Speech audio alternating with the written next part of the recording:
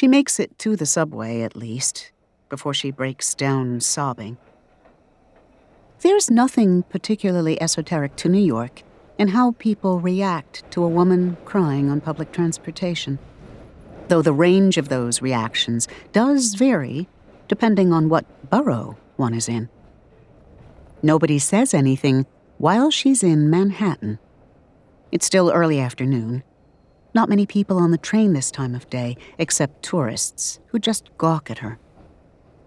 As the train approaches the bridge, however, the Manhattan passengers leave, and Queens-bound passengers replace them.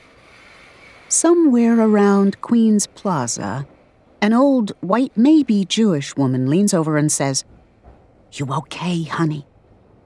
In the same moment, another older woman, this one Desi, with a soft Mumbai accent to her Hindi, says, "Younger sister, why are you crying?" While a Latino guy, somewhere near Padmini's own age, goes, "Hey, you need tissues? I got tissues," and pats his pockets. It's like a group hug of concern, her borough folding gentle arms around her and slapping away all that Wall Street coldness. And for a moment, Padmini cries harder.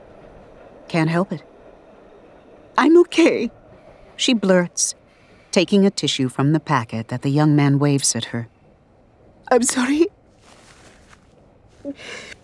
It's just hard sometimes. This damn city." There are nods around her. "Fuck this city," says the old lady. "That's how you gotta be to live here, sweetie. Fuck it right in the ass." There are more nods at this bit of nonsense, and a few enthusiastic yes of agreement from people who are watching. It's enough to pull a laugh from Padmini, which helps a lot, even though absolutely none of her problems have been solved. Well, maybe one problem. In a moment when the world has made her feel valueless and alone, this little bit of human connection is exactly what she needs.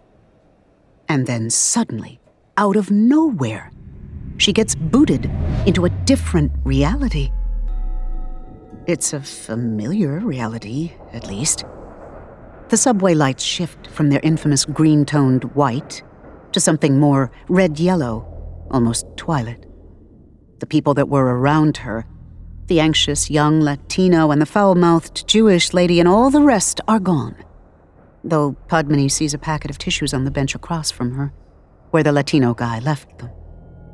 Padmini herself isn't present anymore either, not in any visible form. But she's used to the peculiar recentering of her awareness that occurs whenever she shifts into this place. It's a metaphysical paradigm shift, a background process switchover from the perspective of a small flesh-and-blood human being into something vaster, stranger, many-minded. One of the reasons she and the others became cities is precisely because they are capable of making this leap of identity. They are not driven mad by the sudden ability to see and think as gods. But never mind all that. Why has the city suddenly brought her here?